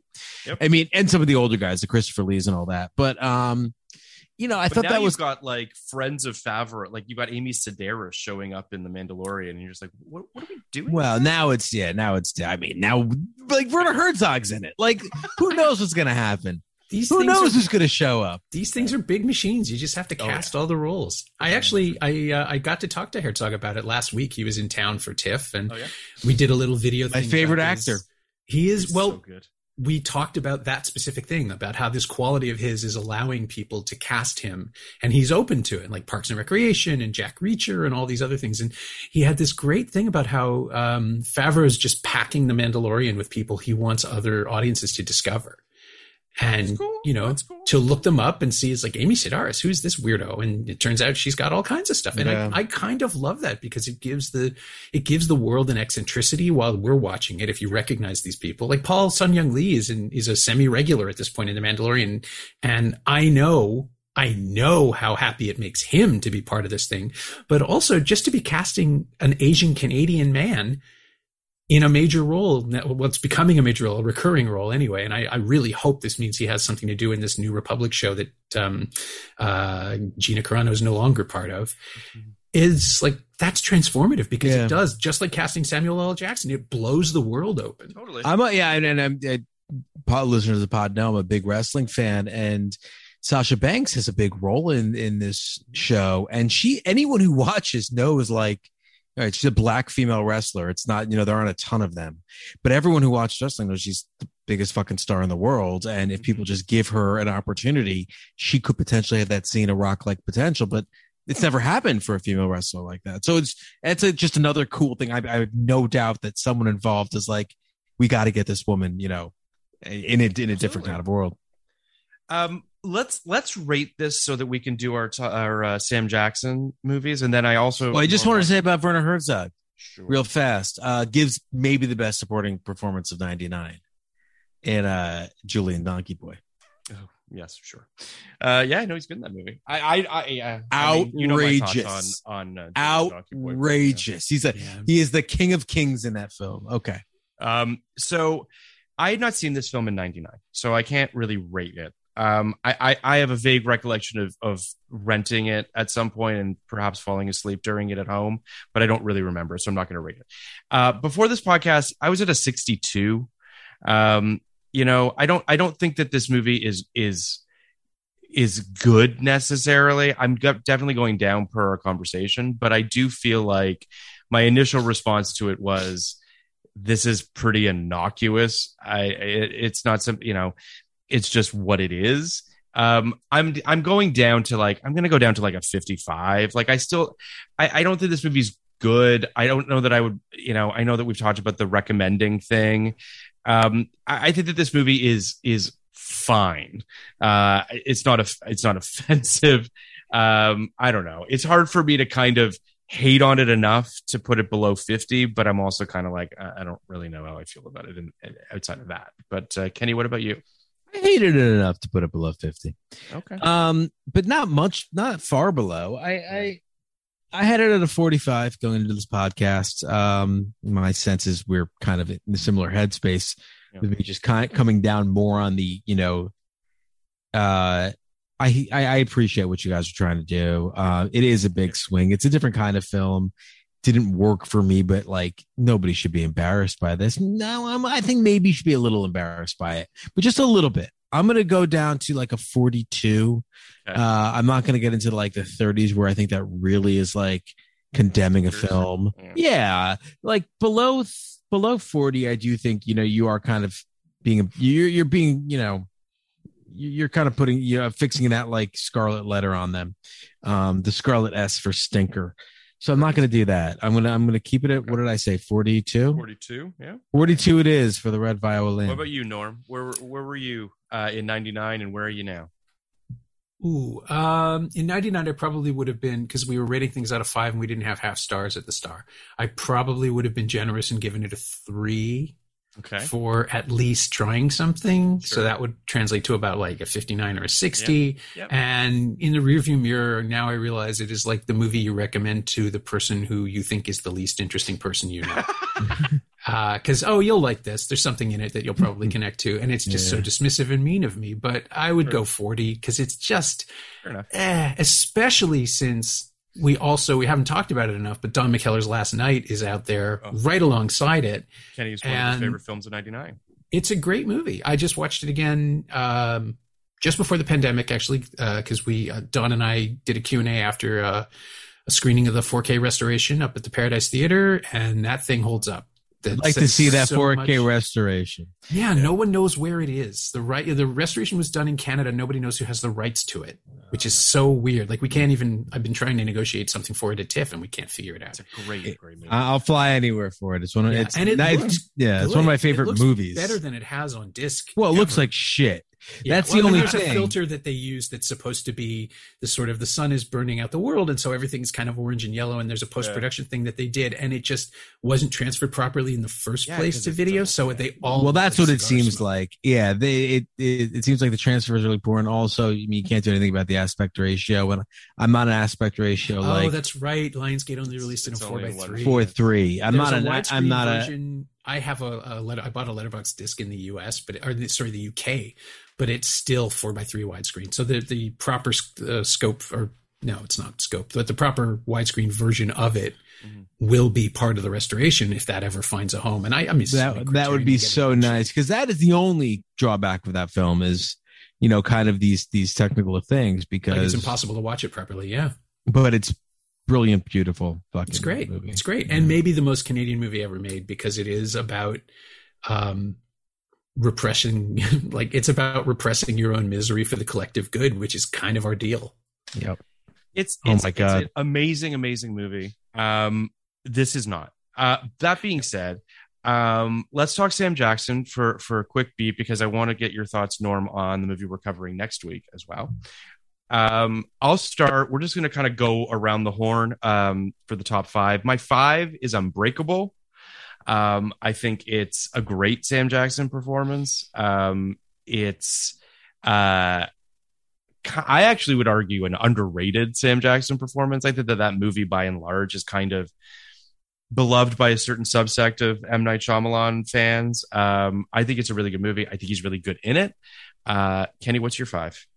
I just want to comment on your 5 real fast. I think it's a pretty bad movie, and I never really understood the reclamation of that film. Okay. But I do like him in it, and I love him in it. I love him going kind of this, this weirdo villainy thing. My number 5 is Hard 8. a movie that I love and think is great. I don't think people necessarily think of Sam Jackson when they think of that film, but he's critically important to that movie and the narrative. And it kind of hits a little bit, kind of in that Jackson Sans thing. So it's after Pulp Fiction, but it's before people kind of knew the full breadth of what he does and he's capable of. And I love him in it. What's your 5, Norm? Oh, we're going like just one at a time, 5? Yeah, we'll just do it. I did not structure them. I just wrote them down as I saw, as they came to mind. I think my number 5, I'm just going to put Changing Lanes in there because it's been completely forgotten and nobody thinks about it. But that is a really smart film about what it's doing and using Sam Jackson the way that it does. Yep. At that point in time, it's like 2003 or 4, and it's coming off Unbreakable. It's coming off all these big roles for him. And he just gets to be righteously angry in that Samuel L. Jackson way. Mm-hmm. But we're on his side, even though he's the villain, which is such an interesting choice for him. Like, he's sympathetic in a way that I don't think even the movie expected him to be. I love that movie. I almost put it on my list. It's a great movie and a movie that unfortunately doesn't get made anymore, right? Like, that was the kind of the last vestige of the mid-tier actor-driven thriller. It's just a bummer. It wouldn't get made with 2 stars. So it's him and Affleck. It wouldn't get made with 2 stars who are very much in their like 10 million plus mode, where they're making money. But like, that movie does get made all the time with with direct to video guys, but not as well. No, I mean, that's the other problem. Like, you have a director who sort of inherently, because Roger Michell is English and he just comes in and makes assumptions about class that actually play into the story instead of not working. Like, I watched it again a little while ago and it's like, this movie could have gone so wrong so hard. Yep. But by playing into the simple personality based thing and then letting all the other stuff about where they're from and who they are and what they're dealing with, by letting that just sort of come out instead of making it a point about the American, like, racism isn't even as much as a factor as it should be. But by doing that, you focus on the character dynamics, and then the nature of who's white and who's black actually sort of flows from it. It's really, really good. It's a very good movie. Really good use of Sidney Pollack, an actor I'm not always into, but I like him a lot in this type of role. I think he really kind of, I think he kind of necessarily is an asshole. I think he reads asshole like super, upscale, high status asshole. I think that's who he actually was. And that's really who he's playing in this film. And Eyes Wide Shut, it's like that kind of thing, And also, I think it's the actor's respect for directors. I don't know that he was an asshole, but he is someone who very clearly got what he wanted out of people, and that's what comes across on screen. Yes, he's got a rich dad kind of vibe sometimes. Like, I just rewatched Michael Clayton recently, like really rich dad. Yeah. Not like rich dad to adult children. So my number 4 is Die Hard with a Vengeance. A great movie. He's great in it. Mm-hmm. I would argue that's the same year as Pulp Fiction. Am I crazy? It's 94. Right? Die Hard was 95. So it's it's 94, 95. 8 months later. Right. It's that 1-2 punch, I think, for most people and I think I include myself in it, where this was the Sam Jackson moment, right? Like, this was the moment when everyone was like, you got to put this guy in everything. And the energy he has in Die Hard with a Vengeance is just so funny. He plays so well off of Bruce. It's just, I don't know. It's not my favorite Die Hard. It's my second favorite Die Hard. I know that Kenny, I think this is your favorite Die Hard film, if I'm not mistaken. Am I crazy? I think this is my favorite action film. So it's higher on the list. It's higher on the list. I think it is my favorite action film, full stop. So wow, I need to rewatch it, because I have not seen it in a very long time. I'm sure I would agree with you. I love it. Nothing against the first Die Hard, which I'm fucking crazy about. Sure. I hope that doesn't seem like I'm sitting here shitting on the first Die Hard the way I shit on Raiders of the Lost Ark. But which is insane. But it's no, Die Hard's like a top 5 action film for me. Yeah, this is higher on my list, needless to say. My number 4 is my So with a guy like Sam Jackson, like, you know, he was coming up right in that sweet spot for me where I was seeing every single movie, and he was in a lot of weird movies and a lot of different movies. And a movie that I saw at least 20 times and I love and has been very much forgotten history, but I think is so much better than people remembers, The Great White Hype. Crazy about I've forgotten that one completely. Yeah, you're right. I really love that film. I think Sam Jackson is amazing in the film, completely understanding that Don King both is a creature worthy of satire, but also a very serious guy. And God fucking knows how he has stayed on top of the game that he stayed on top of for 25 years. But Samuel Jackson does a thing in that movie where at no point, despite seeming through the whole movie like he's a step behind, is always a step ahead. He knows more than everybody else in that film. I think he is brilliant. I think the film is fantastic. That's a film that literally will never get made again. And that's a huge, and not just because of racial issues, a sports comedy with that kind of cast and that kind of message, which is essentially it's all fucking broken, don't even try, is amazing. So I've never seen it, but I trust you implicitly. Good flick. Goldblum's amazing he's too. Great in it. Yeah. Yeah. Goldblum's amazing. Peter Berg is amazing. David Wayans is fantastic. Like really everybody's playing the least the most vulnerable version of themselves in a weird way, like the least self-conscious version. David Wayans is this fighter who gets fat throughout the film. Peter Berg is like a dummy throughout the film who's being, kind of led around by his neck. Jeff Goldblum, thinks he's in charge of the whole movie and turns out he's in charge of nothing. It's wonderful. Sounds great. What's your 4, Norm? I'm looking at my list, which again didn't organize. My fault. I think The Long Kiss Goodnight. I think there's another movie where Samuel Jackson just exists to subvert the character he is playing from beginning to end, and it is so much fun to watch him. Like he's the Daffy Duck in the movie. He's the one who's constantly getting in his own way. He has clear goals and he fucks up everything in his path. And it's so much fun to watch him be bad at his job, while you also have Gina Davis discovering how good she is at her job because she's an assassin with amnesia and all this stuff is going on. And somehow the two of them find this buddy comedy vibe where they clearly cannot stand the other, but they respect their skill sets, and we watch her escalate and prove herself over and over again while he just keeps like basically stabbing himself in the leg with his own ambition. And it plays every time. I love this movie. It's my number 3. Listen, I'm a Shane Black fan to a certain degree. The movies of his that I love, I really love. And I do think that this is a kind of pretty woefully underseen Shane Black movie. That's true. It was a movie when it was an attempt by Rennie Harlan and Gina Davis, who at the time were still together, to try to rebound off of Cutthroat Island, which was obviously a debacle.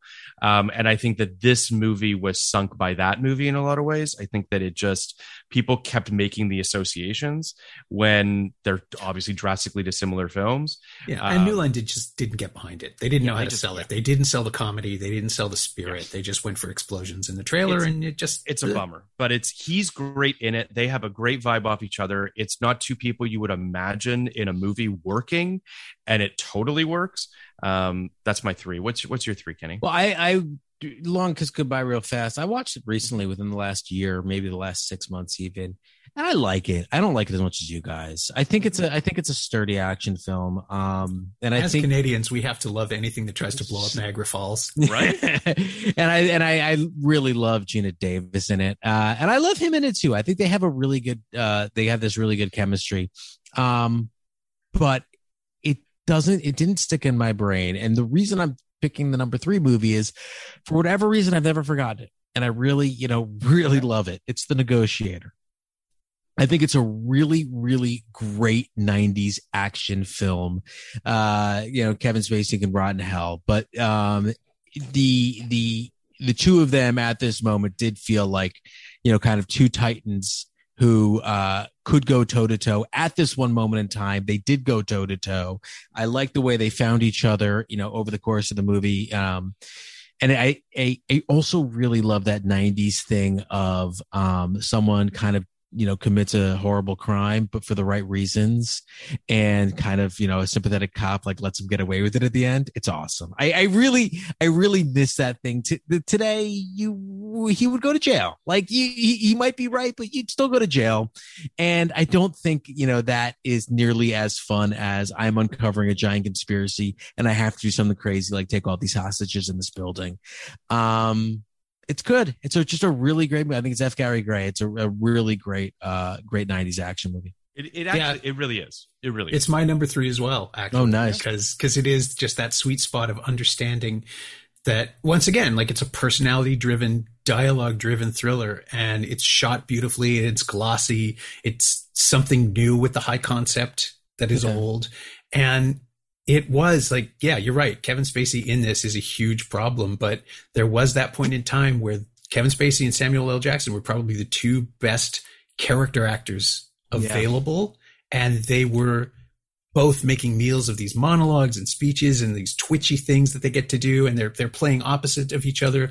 So it's always interesting. And I remember the complete commitment that Jackson has in his opening sequence, talking about the dog to the guy on the other side of the door, and like, I had a dog, and the dog would always be happy to see me. And his eyes are dead because he's done this 100 times, and it's the speech he always uses. And right away, you're just like, oh, this is going to be clever. It's not just going to be fun. Yeah. It's going to be smart about how it does it. And he is such a huge part of that. Yeah. I agree with that wholeheartedly. Mm-hmm. So my number 2 is Jackie Brown. I think that, I think he's great in it. I think it's an attempt for him to, it's the most sort of, Sam Jackson being evil, like that there's this very dark, evil criminal murderer that exists there, underneath the, aw shucks, we all love Samuel L. Jackson thing, and that needle they're trying to thread. I think they do really, really well. I think it's one of my favorite Tarantino films. We're going to do Inglourious Basterds soon, so we'll do a deep dive into Tarantino on the Patreon. But I don't know. I think it's a great Samuel L. Jackson performance that is deceptively, quote unquote, simple. I think there's a lot going on in it, but that's my number 2. I haven't seen Jackie Brown in a very long time, and otherwise, I mean, I didn't think I could talk about it. Still don't think I could talk about it, which means I might watch it before we do Inglourious Basterds. Mm-hmm. Remember loving it. I remember loving him, and I almost put it on my list anyway, and just being like, I think this is supposed to be here, but I didn't. I'll go to my number 2. Okay, what's your 2? Diary with a Vengeance, best action movie ever made. I mean, just specifically Sam Jackson's take on a action hero next to John McClane after there has been a succession of black sidekicks in the first 2 diehards who were essentially guys on a phone, right? Like in the first 2 movies, they're just guys on a phone who's just kind of talking him through. And Samuel Jackson riding side saddle with Bruce Willis and having his own, action moments, but he's not John McClane. He's not as savvy, but he definitely has, enough to be his, be Bruce Willis. Bruce Willis is like, roll dog. They're partners, right? They're partners in a Wild West kind of sense, right? Less like police partners, more like you're the guy who's going on this mission with me because you're the guy who's there in that moment. And over the course of the film, they really go from like two. It's not that it's a opposites attract thing. It's not like they're ever like playing Lethal Weapon. It's really like 2 guys who are like, all right, we're not going to do this bullshit thing where we don't respect each other, right? We're going to do this thing where we have a massive problem here. You are my partner. Let's go to it. What happens over the course of the movies, these guys become friends, which I love. Like at the end of the movie, they are laughing about Bruce Willis's marriage. Like they become friends. It's like, I believe that these two guys are friends in real life. It's funny because you think of Pulp Fiction, they don't share they don't share a scene together. Right. So there is this idea that like, oh yeah, there's their second movie together. No, this is the first time these two are together, and they just seem like best buddies, and they come from completely together different again. worlds. Am I crazy? Do they work together again? Not that I can think of. They have a great energy. They have an incredible chemistry. I mean, we've talked about Bruce Willis before. He can have chemistry with the broom. Samuel L. Jackson also can have chemistry with the broom, I think. Right. And they're both, they're super cool guys. Have they ever worked together? Unbreakable, guys. Oh, sorry. Of course. Unbreakable. My number 2. Unbreakable, and of course, Glass. Sorry about that. Yes. We don't speak about Glass. But also, they had worked together before, kind of, sort of, in National Lampoon's Loaded Weapon, right? Which Willis has that stupid cameo. Oh, he starred in it with Emilio Estevez. Yeah. And that's so weird. Has one Sorry, guys. At least I'm not the one who put Unbreakable on my 5, Phil, and didn't know that. Yes, I did. No, so tell me, Norm, why do you like it so much? I like it because Shyamalan's not tapped out yet on gimmicks. Like, we still don't know what he might do. Someone hasn't seen Old. Oh, I've seen it. I like it. Old is great. Anyway, but continue. You know what? Old is really compelling right up until he does the thing he always does now, which is the need to explain it and show how clever he is. And it's like, totally agree, Norm. As soon as you get off the beach, which did not happen in the graphic novel, it's like, well, why would people keep going to this beach? And the point is, it's a metaphor for generation changing and growing and leaving your children behind without you. You don't need anything to explain it. And he's like, well, we're going to spend 20 minutes on this. And also, we're going to let these 50-year-old children run around the world now without acknowledging how incredibly cruel that is. It doesn't. You don't need to acknowledge how incredibly cruel it is. If you just end this movie on the fucking helicopter, you'll leave thinking about that. But this ridiculous lab stuff is like, it's so God, dumb. it's like the Red Violin. It's like, you've told me too much. You've demystified this entire premise, which was awesome. I think Old is an hour and 20 minutes of a fucking masterpiece and 20 minutes of dude. Yeah. Without the explanation, the only thing that doesn't work in Old is the fact that M. Night Shyamalan thinks a rapper would be named Midsize Sedan. No, that was hilarious. That was hilarious. I like that. So Unbreakable. Unbreakable, though, was made at a time when he hadn't become M. Night Shyamalan, right? Like he didn't base his entire world on his entire identity and reputation on being the twist man and the man who does the magic and tricks people. Unbreakable doesn't have a twist. Like, the twist of Unbreakable is that you're watching a comic book, which it kind of says at the very beginning anyway. And what if there was what if Ingmar Bergman made a movie about Superman and Lex Luthor? Like, that's what this is.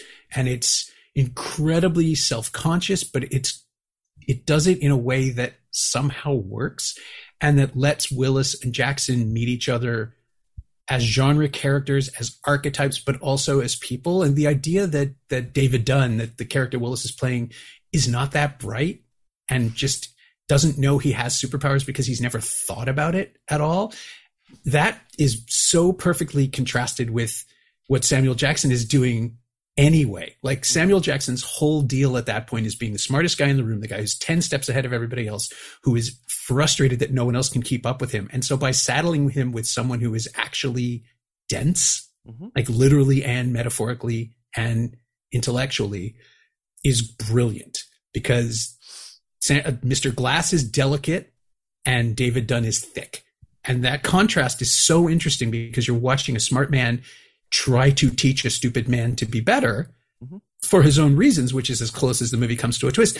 But Jackson gets to play the honesty of his frustration, because he can't believe that this is his nemesis, that this is his archenemy. And when it's finally revealed that he was behind everything, and it is that Shyamalan-y way where he doesn't trust us to just get it through dialogue and performance, he has to show us.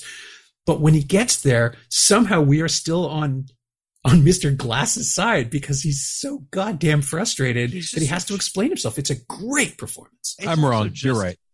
It's also just Sam Jackson's look in that movie with that fucking the hair and that just he's just, I don't know. Norm, I think you really just convinced me. I think I really do. I think you know what it was I think that movie came out like 98, and 2000. Okay. Yeah, it was right after. Like, no, you're less than a right. year after, You're right. maybe Because Sixth Sense is 12 months first, after Sixth Sense. and like everybody, I just kind August, November. I was knocked on my ass by Sixth Sense and would have followed M. Night anywhere in the world. Sure. And I think there was a certain sense of you're not delivering what you promised, but really, I think what it was I had no familiarity with the language of comic books, none. Outside of what you learn in the first 5 minutes of the film.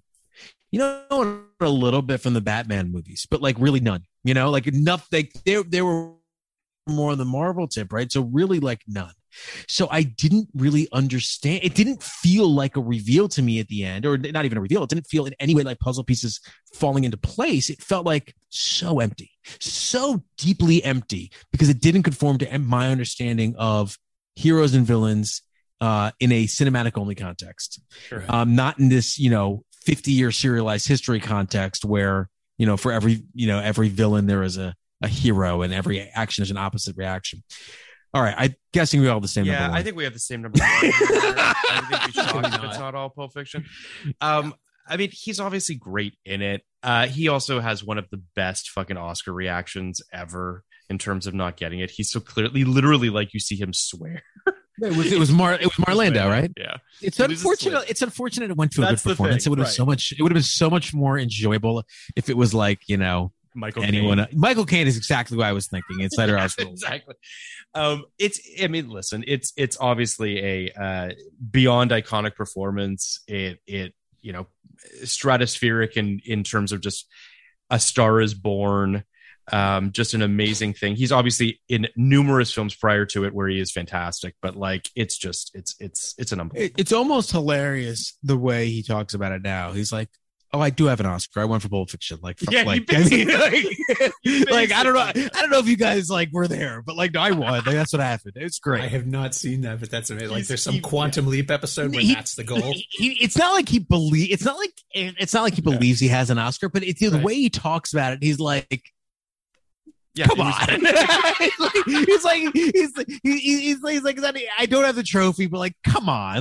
We all know it should have happened, and it is unfortunate that it's Martin Landau, someone no one wants to take an Oscar from, but and in a great performance, a worthy performance, and it wasn't like it wasn't like fucking Lauren Bacall in The Mirror Has Two Faces, where it was a surprise at the end. Right. No, we all knew Landau was going to win, but what are you going to do? What are you going to do? I want to ask you a question, Norm, about you've been on our podcast for 3 films: In Dreams, True Crime, Red Violin. What's the best film? Wait, haven't I done another one? There must have been. Maybe just with those 3. That can't be right. I did one way back, didn't I? In Dreams. That was last year. No. Has it been that long? Oh my god! Time has no meaning. Has been a beat. In Dreams was in February. No, it was in late 2019. Oh my god! Really? Oh my god! I couldn't. In my head, there was one I did before the pandemic. I guess that was it. Yeah. Okay, so why do you do this to me? Is my question to you. But go on. They're 3 very, very, very different films. And I'm curious as to which one you like the most. The good one, 3. Right? What's the good one? I'm not going to say. I want to hear what Norm has to say. Oh wow! I mean, they're all incredibly flawed films. I think.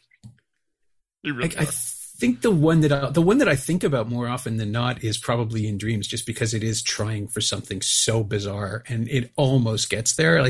It's not like I go back to it and revisit it constantly, but it is the kind of film that you can say, if you look at this thing, this was a thing that tried and almost, and it's got so much going on. And I just love Neil Jordan as a filmmaker, that I find his failures more interesting than other people's successes. Norm, I happen to have in front of me your rankings for both In Dreams and True Crime. If you're interested. Go on. Yeah, that's true. Yeah. In 99, you gave In Dreams a 60. Before the podcast, you gave it a 45, and after a 40. In 99, you gave True Crime a 40. Before the podcast, also a 45, and after the podcast, a 55. And True Crime is the good one, in my opinion. Well, here's the thing about True Crime. And first of all, I want to say I agree with you in terms of, and Kenny, I think you agree with me too. We all love a swing. In Dreams is the love a swing. Right? Oh yeah. In Dreams is a swing. It's a bit of a whiff, but it's a big swing with some really weird stuff going on in it that I kind of would agree with you. It's the one that I will think about the most of the three of them. True Crime, however, does have a scene with Clint Eastwood and Dennis Leary and James Woods. And that scene will go down in my brain as one of the most insane scenes of 1999. So. It's true. There's nothing in Dreams that comes close to what happens in True Crime. I just want to quickly give you my my top 5 movies Samuel Jackson has ever appeared in. Yes, because we did top 5 movies. I think where Samuel Jackson has a big role. Correct. But the top 5 movies Samuel Jackson has appeared in. I'm gonna Pulp Fiction's number 5 on this list. Okay, so we're including the ones he's in. 4. That we've already sure, anything he's been in, but I think there are 4 better films he's been in. Correct.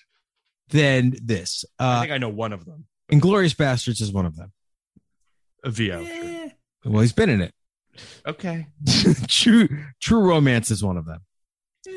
Goodfellas is one of them. Yeah, arguably Goodfellas. And Do the Right Thing is one of them. Do the Right Thing is the one. That's the also VO, by the way. But I mean, you do see his list. There. Oh no, you see. You're right. You see him in the booth. You're right. So it's kind of and most of those films, I think every one of those films except for Inglourious Bastards, used him before he got really famous. And used him before, he really kind of had his breakout in Jungle Fever. Jungle Fever was when people were like, whoa, who the fuck is this motherfucker? Yeah. But before then, he really was just a reliable hand for our finest filmmakers in a lot of ways. And I think it's really interesting the way he kind of he was kind of an added spice. And this goes beyond just these movies. I mean, I'd Sea of Love he was in for a scene. Correct. So, so many incredible films and filmmakers you kind of were like, love this guy, got to figure out how some way to use it. I mean, and I imagine he's also an incredible hang. People just love this guy. For sure. I mean, his role in Goodfellas is incredibly important to the plot. Incredibly important. Yes. And he pops in the way that when you watch Goodfellas, you're like, Sam Jackson. But he's not, he doesn't have a ton to do in it. But his death is also pretty upsetting. Super consequential. Yeah, super consequential. You're just happy to see him in everything. Like he's in Coming to America. Coming to America. Yeah, he is. But every time you see him, and of course he shows up in the dream sequence in Exorcist 3, which someone just pointed out a couple of weeks ago somewhere, and I'm like, oh my god, that's right, him and Patrick Ewing. He's just somehow the guy works. He worked for a long time, and then he became a star, and he works even more somehow. He's and Kenny, you mentioned this before we got on mic. He's been in a million Marvel movies, obviously now, which is where that's kind of whatever. He's got his own show now for Marvel that's coming out, I guess, sometime next year. If you had to pick one Marvel movie that he was in, Winter Soldier. Okay, yeah, that's the one. Yeah. Winter Soldier is the one where he gets the most time to interact with people. Yeah. Even if it's in a hospital bed, and he's just always in charge of stuff. And you get to mourn his death for a beat. The other one, and he goes down fighting, which is great too. Like he is always in charge of the scene, even when he's losing. He is the guy who you watch in that shot. It's a great call. The what I was thinking, not the best Marvel movie, but I love him, is Captain America, where it's not Captain America, Captain Marvel. Excuse me, Captain Marvel. Yes. Oh, where it's for a lot of the movie, it's a two-hander, and he plays the 90s version with two eyes. So it's great. And another, where did this chemistry come from? It's him and Brie Larson have incredible chemistry in that. Okay. So I love week, Sam. See you on the flip side, Sam. I want to get your thoughts on next week, which is a big one. We are doing Being John Malkovich. Ever hear of it? With Mark Harris. Before? Mark Harris and Adam B. Very. We saved it on purpose. Obviously a great film, great guests. Kenny gets to, I think, probably nerd out. Maybe the most he's nerded out for a guest. Fanboy out. I really adore Mark Harris. Now that we know him, I adore him even more. But just lovely. It's just a massive influence on my life. So I'm thrilled to have him. He was amazing. But Norm, I'm curious as to your thoughts on being John Malkovich back in '99. How you think it? I don't know when you've watched it recently, but just to wrap up, just curious on that. Oh, when did I last see it? Not too long ago, maybe 3 or 4 years ago. I think whenever the Criterion Blu-ray came out, that was my last shot at it. I think it's one of those movies where you get to see an entire director's entire filmography laid out in front of you, even though none of the movies he has since made are like that. But all of Spike Jonze's interests and all of his fixations, like he is kind of, I hate saying phrases like this because it sounds so pompous, but he is like the poet of American alienation, and nobody gives him credit for it. All of his movies are about how isolated all these characters are. And like Where the Wild Things Are, which everybody forgets he made, is just this crushing. I cried from like 3 minutes in for the whole thing about this sad child who can't connect and has to create a wonderland in his head. And it finds the thing in Sendak's book that is so tragic, which is that Max can never go back to this thing, that he has this wonderful time and he can't return. And here it's like, well, this wonderful time is driven entirely by his isolation from his family and the fact that his parents' marriage is coming apart. Like so many movies this year, for some reason, are movies made by artists like The Fabelmans, the Spielberg film, which is about what it feels like to watch your parents' marriage deteriorate, know that there's nothing you can do, and understand that your entire future is tied to what their choices are and that you have no power. Wow. And it's like James Gray's Armageddon Time is about that, sort of. And there's 5 or 6 other movies that played at TIFF or that screened in the summer. And they're all about this. And I think what like Spielberg's excuse was that he wrote this script now because suddenly the pandemic gave him time to think about mortality. And he said, like, if I'm going to die of a plague, I want to leave this behind. I don't want to go without telling this story. And that's where it came from. And I think the fact that we've all had this collective window of time to just sit with ourselves and our thoughts has somehow spurred this. But Jones is doing it 20, 30 years. Yeah, 20 something. Decade before. Yeah. What was it? 2009.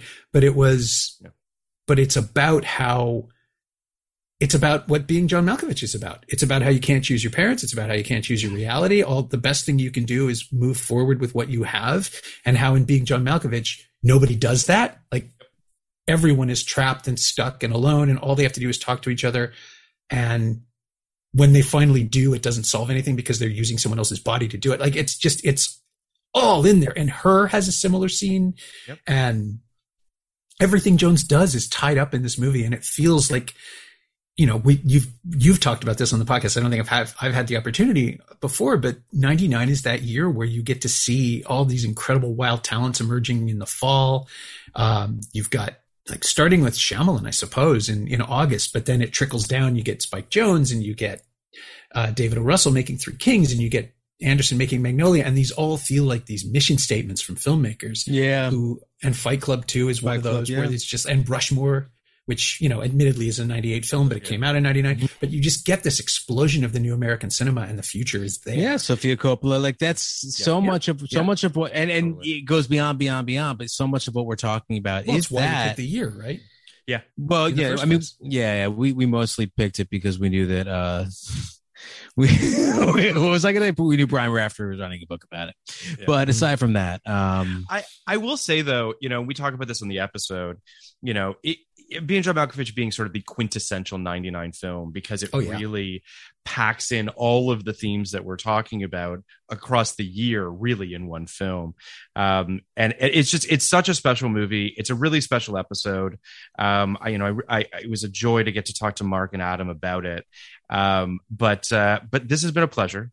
Norm, as always. Thank you so much thank you so much for playing the red violin with us. Yeah, thank you. Oh, somebody had to, and everyone else. I know someone had to play it, and we're thrilled that it was you. And it's honestly, truly, I didn't know how this episode was going to go, just because I know that the movie's Norm and I kind of discussed it.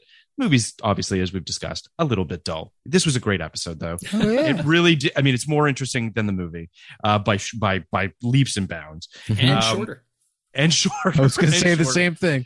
But thank you so much, Norman, and we can't wait to hopefully have you back in the future. My pleasure. And yeah, I'll be back anytime. I actually have more time these days. Great. Amazing. Take care, Norm. Talk to you soon. Bye, guys. See you guys. Podcast like it. Just podcast like it. Podcast like it's 1999.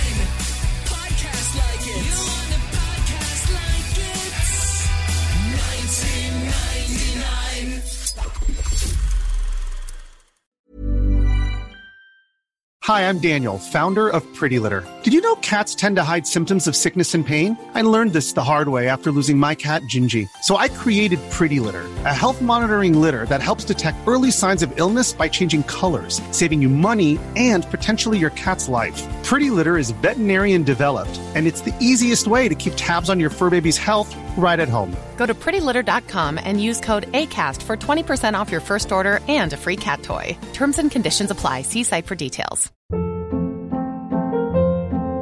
Hold up. What was that? Boring. No flavor. That was as bad as those leftovers you ate all week. Keke Palmer here, and it's time to say hello to something fresh and guilt-free. Hello Fresh. Jazz up dinner with pecan-crusted chicken or garlic butter shrimp scampi. Now that's music to my mouth. Hello Fresh. Let's get this dinner party started. Discover all the delicious possibilities at HelloFresh.com. Even when we're on a budget, we still deserve nice things. Quince is a place to scoop up stunning high-end goods for 50 to 80% less than similar brands.